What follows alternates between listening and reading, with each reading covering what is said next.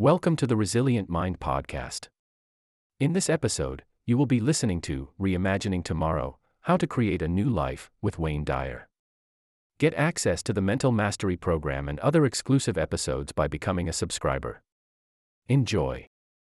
Fact is that most of us in our culture define who we are and how well we're doing, and even our very humanity, on the basis of some very artificial criteria.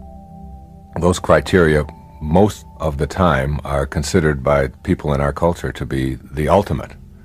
And they are things like success. How much success do I have? That is, how much money am I making? How much stuff comes into my life? How many accumulations am I able to get? And there's certainly nothing wrong with that. But as a criteria for your very humanity, it's a very low point. It's a very shallow place to determine whether or not you're living the kind of life that you're capable of living.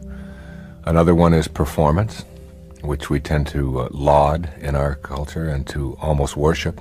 I'm number one. You see it all the time. People making a contest out of life, and performance being measured in terms of how far I get and what position I achieve in life, or what awards I have granted to me, or whatever. And the other is achievement. How far have I gone in my profession? How am I looked at by my peers and by other people in terms of my grades and my position on the ladder of success within a given corporation, things like that. These are almost like the ultimate in our culture, in the business world, in the educational world, in the entertainment world, whatever. We're always talking about success, achievement, and performance.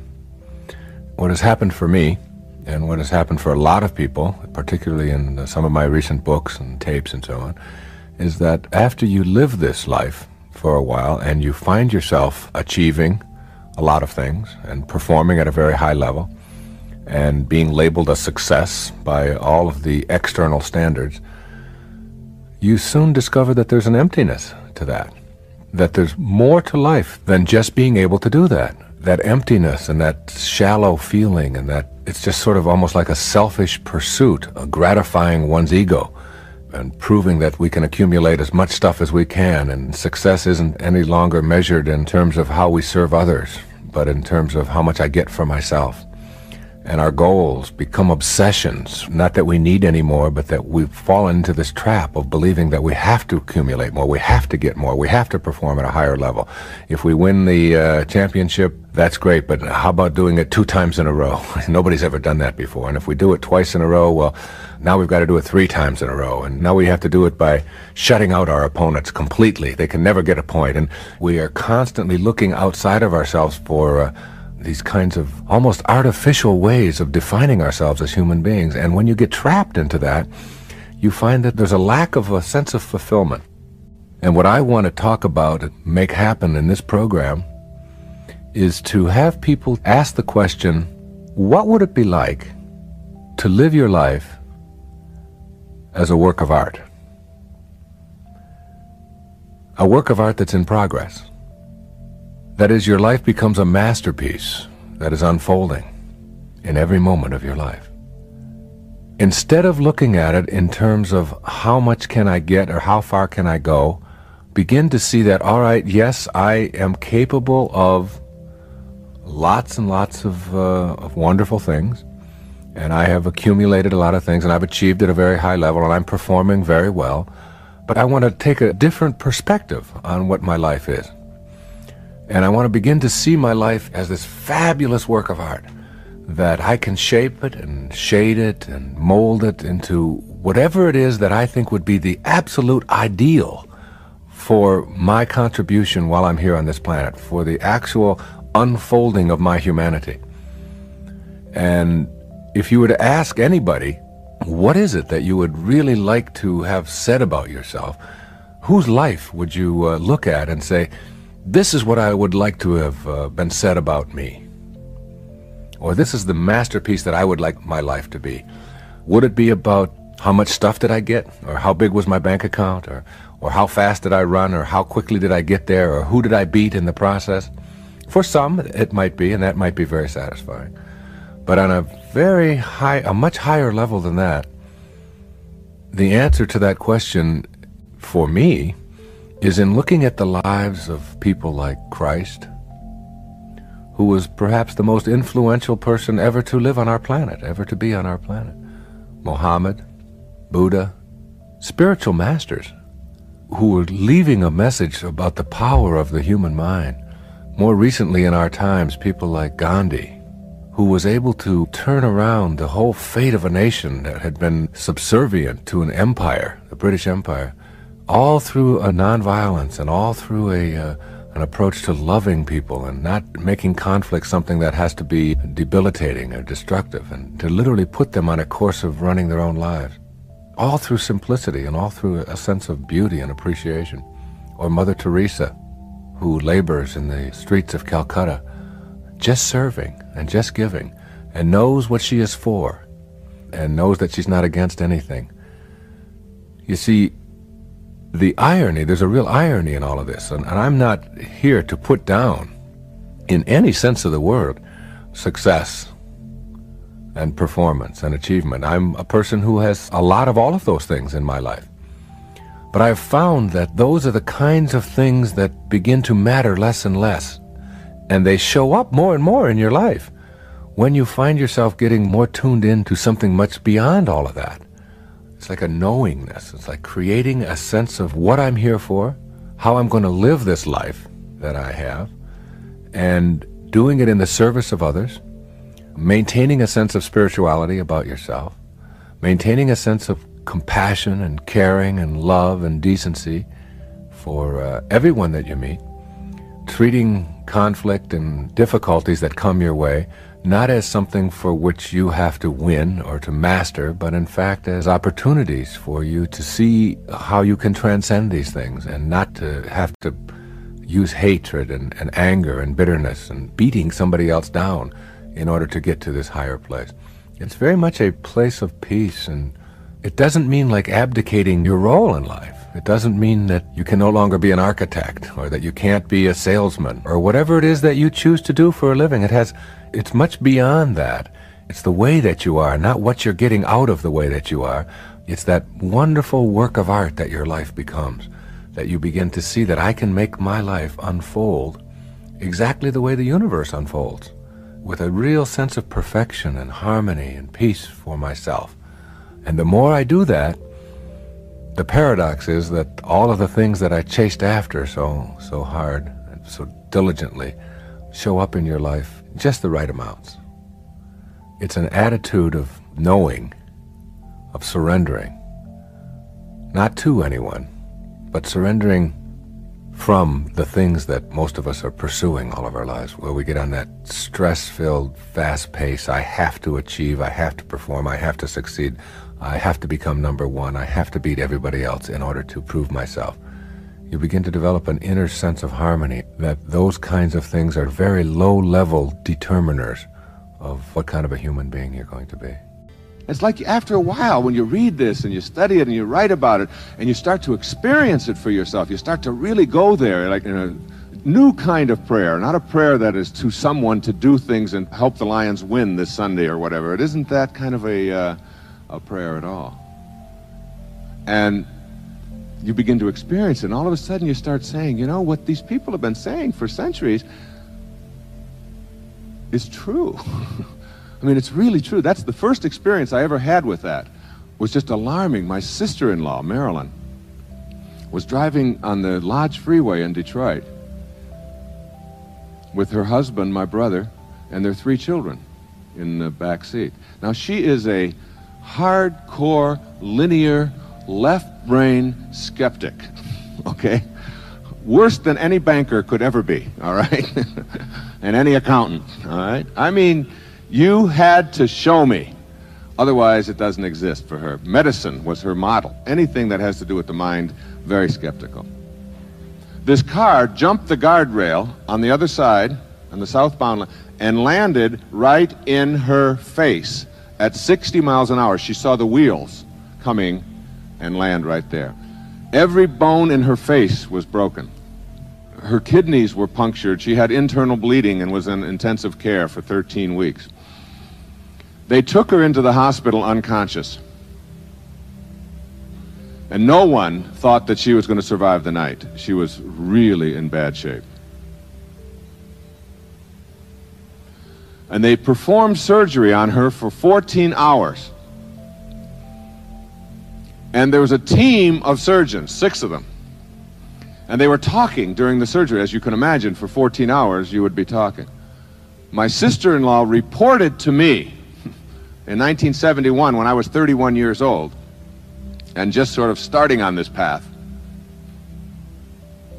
that she watched the entire surgery. She said, Wayne, you're the only person, you're the only weird one in the family. All right?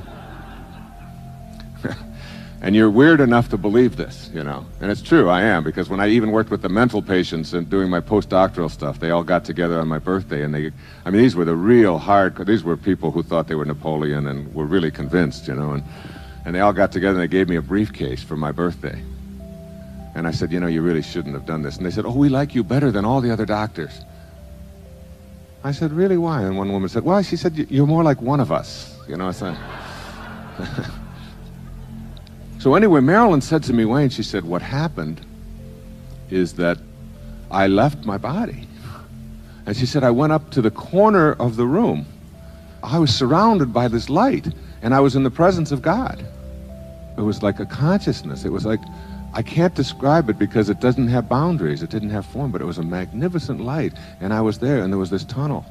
And I could have gone through this tunnel, and I had the choice, and it was so peaceful, and it felt so good. It was the most blissful I've ever been in my life. And she said, and I watched the surgeons performing on me, and I watched them working on my body, knowing that that wasn't me. When she came out of it after 14 hours of surgery, there were 2 of the surgeons, they were voting on whether they should continue this or not, or whether they should just pull the plug. She had very little heartbeat at all, and she was so badly punctured internally, and her bleeding was so bad, and there was infection and so on, that they just didn't think she would, and if she did survive, they thought it was. So 2 of them were saying, let's just give up on this, you know, and go on to other people. The 4 doctors prevailed, who said that we really believe that we can save this person. And Marilyn then made it. She had 3 little children, my 2 nephews and 1 niece were in the backseat. They were just little children at the time, 2, 4, and 5. And Marilyn decided that she could re-enter, even though it was painful and didn't want to do it. She was given, it's like given the choice. And she went back. And when she came out of it, she told the surgeons which ones had said, let's give up on it, and which ones had said, let's stay with it. And she had gave them word for word what they had said in this event. And she said it was at that time that I became really, truly aware. And she said since then, she has gotten to meet some of what they call NDEers, near-death experiences. And that everybody who has this near-death experience, Raymond Moody writes about it, has the same thing to report. And that is that when they come back, and they do it reluctantly, they have what we call the big picture. And since then, I mean, you wouldn't believe my sister-in-law. She is the calmest, most loving, easiest going. You can't get to her. You can't get to her. She has an inner candle flame that never flickers, though the worst goes before her. And the worst is my brother. And he goes before her all the time. And he's very linear. He's an insurance, he's a wonderful, loving, beautiful person. All of his stuff is motivated out of caring and concern. He wants to always, but he wants to do so damn much that it becomes like, all right, enough, I got the map, all right, yeah, but do you know which turn to make? Yeah, I know. And it's half an hour of that kind of, and she just sits there and just reads. And when there's a family squabble and people get themselves all upset, she just picks up a book and just excuses herself. And she goes over into the corner, and the kids say, you know, when someone will be around, their friends, they'll say, what's with your mom? And they all say, oh, she's got the big picture. It's like having the big picture. And these people, all of them report when they come back from that, they have this like near-death experience. It's like tension and stress and anxiety and fear and all of that stuff that occupies so much of our lives is just gone. It's just not a part of the consciousness any longer. My suggestion is that we don't have to have that kind of traumatic event happen to our form to understand the universal principles and to surrender to them and to make them work every day in our life. That we don't have to go there. that we can unmuddle all of this metaphysical psychobabble jargons kind of stuff and begin to live the spiritual life and have the understanding that we are truly spiritual beings having a human experience, and that the quality of that human experience is only available to us through our thoughts, through our mind, through our divine connection. And that whatever your religious belief, whatever label you place on yourself, try not to think of yourself as Christian. Try to be Christ-like, and you'll know what I'm talking about. Try not to think of yourself as Jewish, but be Jehovah-like, or Buddha-like, or Muhammad-like. These were not people who were asking anyone to deify idols and wooden deities and an orthodoxy. But instead we're talking about kindness and love and forgiveness and gentleness and spirit, and that we're all connected, and you begin to live that way. And it's really quite an easy thing to do. It just depends on where you are in your path. Some people need that. Like some people who are alcoholics or drug abusers continue to drink and continue to use drugs, knowing that if their life was threatened, they would stop, and knowing that they have the strength to stop at any time, but being unwilling to do it because they don't feel that the threat to their life is there. And then the threat comes. They go to the doctor, they go in for a physical, they find out that they've got a lump on their lungs, they find out that their wife is going to leave them because they're abusing drugs all the time, they're going to lose their family, and they come home one day and their family is gone. Or whatever. And that's like a near-death experience emotionally, to lose your family or to find out that you've got lung cancer or whatever. And they instantly become transformed. Now, what does it take to get people to get the big picture? Or what does it take to get people to change? The answer to that is different for everybody. I can't pretend to say that I have an answer. There are some people who need, for example, to change, they need a support group, and they need a therapist, and they need to go to a rehabilitation center, and they need to read 400 books, and they need to listen to these kinds of tapes, and they need to reinforce it over and over and over again in their lives in order to change. And that's the way some people are wired together. And that's all fine. And if that's how your internal circuitry works, then by all means, go with it. I, on the other hand, am not that kind of a person.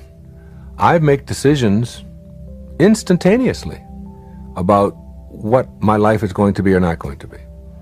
When I was a young boy, I tasted coffee. I had a cup of coffee that was given to me. I was about 14 or 15 years old. I tasted it. It was bitter. It tasted funny. It tasted like chemicals that I didn't want to. And I said to my mother and my brothers, I will never drink coffee in my life. Now that was, I'm 49 years old now, okay? That was many, many years ago. It was 35 years ago. And I tasted it, knew it, and made that declaration, and I have never had a cup of coffee since then. I look at the coffee, people offer it to me and everything, and I just know that I don't want that bitter taste in my mouth, and I don't want that caffeine, and I know that, all right? So that's how I am able to make change. But that doesn't mean that that's the right way and that's the best way. And I can sit here with great confidence and say that I won't be drinking coffee, and I'll never have a cigarette. I can say that for certain, having quit 25 years ago. And I can say for certain about a lot of things in my life, that I won't be overweight, that I will stay in shape, and all of those kinds of things. For others, it's a daily struggle, and it's like it's coming to know yourself. So the path to the big picture is different for everyone.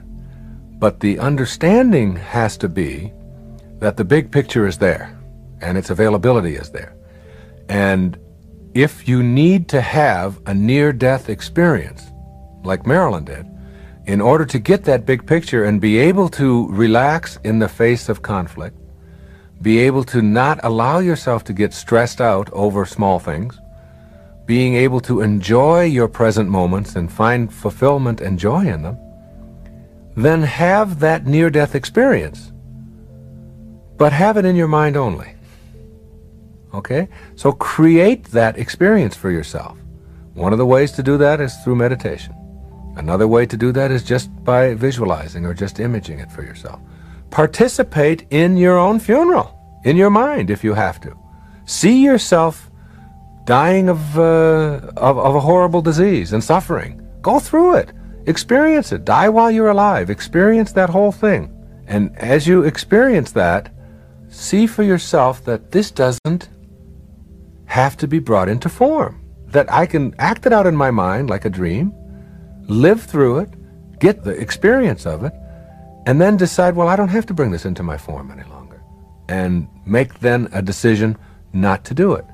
So whatever it takes for you, all I'm saying is that you don't have to go through it in the world of form. In your physical world, you can transform, go beyond your form. You can be metaphysical, go beyond the physical, experience it in your mind where there are no limits. There's no limits to your imagination. There's no limits to your thoughts. But literally be there. And then when you come out of it, realize that, okay, that's enough. I've done that now. Let me practice the big picture. Let me see it isn't anything that I have to really create in my life any more than that. And once you're able to do that, once you can create that for yourself, then you get all the benefits of the big picture. By the big picture, I mean, you know in your heart and in your soul that there's more to life than just what my body is going through. And you know that there's nothing worth getting yourself all bogged down about and getting all depressed about and all worked up about. You know it all. You see all of that. And everything that I'm doing to create that, like Marilyn, I'm always amazed at Marilyn, how she's able to just let all of that stuff just float by her. When the kids have this particular part, when my brother gets on her about that, or when things aren't going, it's how she just sort of calmly, and ever since that accident, has calmly just gone off in a corner and just sort of let it all work itself out. It's part of the surrendering process. When we take this power of this invisible part of us, it's so hard to define this. We call it a belief, or you call it a thought, or you call it your soul, or your spirit, or whatever. But that invisible part of you that really determines everything about your life. And you begin to say to yourself, all right, how can I apply the awareness of these thoughts and how I use my mind to make my life all that I want it to be, to bring into my life the things that are important to me, to improve the quality of my relationships, to have the success and so on that I think that I'm entitled to. And it's really getting to the point where you know that every thought that you have has a potential for coming into your life, for coming into form. You start to get real cautious about having anything in your mind that isn't going to work for you. And you begin to question why you would keep any of those thoughts in you. I can remember one story of a woman who came to me one time and told me how miserable she was, that she was married to a drunk. And I said, well, what's wrong? And she said, well, he slurs his words and he repeats himself and he smells bad and it's just awful to be around him. And I said, let's see if I understand. Let's see who's crazy in this little scenario you've just described. Now, you said you've married to a drunk. And the drunk slurs his words and he repeats himself and he smells bad and he sounds foolish. I said, that's every drunk I've ever known does exactly that. We got a drunk who's acting and doing everything that you would expect a drunk to do. Now we got you. And you're married to someone that you call a drunk and you're expecting him to be sober. You know? Now who's crazy? The drunk who's doing what he's supposed to? Or you who's expecting someone who is what you've defined him to be something different than what they are? He is what he is. And why would you want to entertain, why would you want to keep thoughts in your mind that are making you miserable, which is going to expand misery for you in your life by just having those thoughts there? Why not change around those thoughts and tell yourself that you're, like if you argue for your misery, then the only thing you're going to get is your misery. You have to get that, and you're arguing for it all the time. You're going around talking about how miserable you are. So you want to get real careful about that. And I suggest to every one of you that whatever it is you find yourself incapable of doing, or whatever you found that has been a great obstacle, or whatever it is that's in a relationship that isn't working, that you just can't seem to transcend, or whatever's going on with a particular employee or a way that you're approaching anything in your business, that if you examine, just for a moment, if you examine what belief is it that supports this behavior? Because the ancestor to every action is a belief, is a thought. And then work at re-examining that. I mean, I've done that so many times in my own life, and things that don't seem like they're that important to other people. Like my wife doesn't understand why certain things about my tennis game that I play every day that I've really challenged. I mean, I grew up with the belief that I couldn't hit a backhand. And it was for 10 years I told myself that I don't have a backhand, I can't hit a backhand. And then I began to change that belief around. And it wasn't that I just, practice. I began to visualize myself doing all the things that it takes to make a backhand work for myself. I began to do that with a serve. I began to do that with a drop shot. Instead of telling myself, I can't hit a drop shot, and then acting out on that, and a whole match will go by, and a whole year will go by, and I'll never hit a drop shot, or I'll never hit a lob, or I'll never try a spin serve, or whatever. If you keep telling yourself that you can't do something, you act on that belief, and whether it's just a silly little thing like improving your tennis game, which isn't so silly if you're making your living off of it, or if you're coaching it, or any other skill area, or anything in your life, change around the thought, as you think, so shall you be.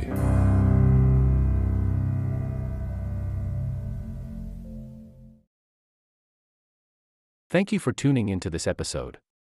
Continue strengthening your mind by listening to our other episodes.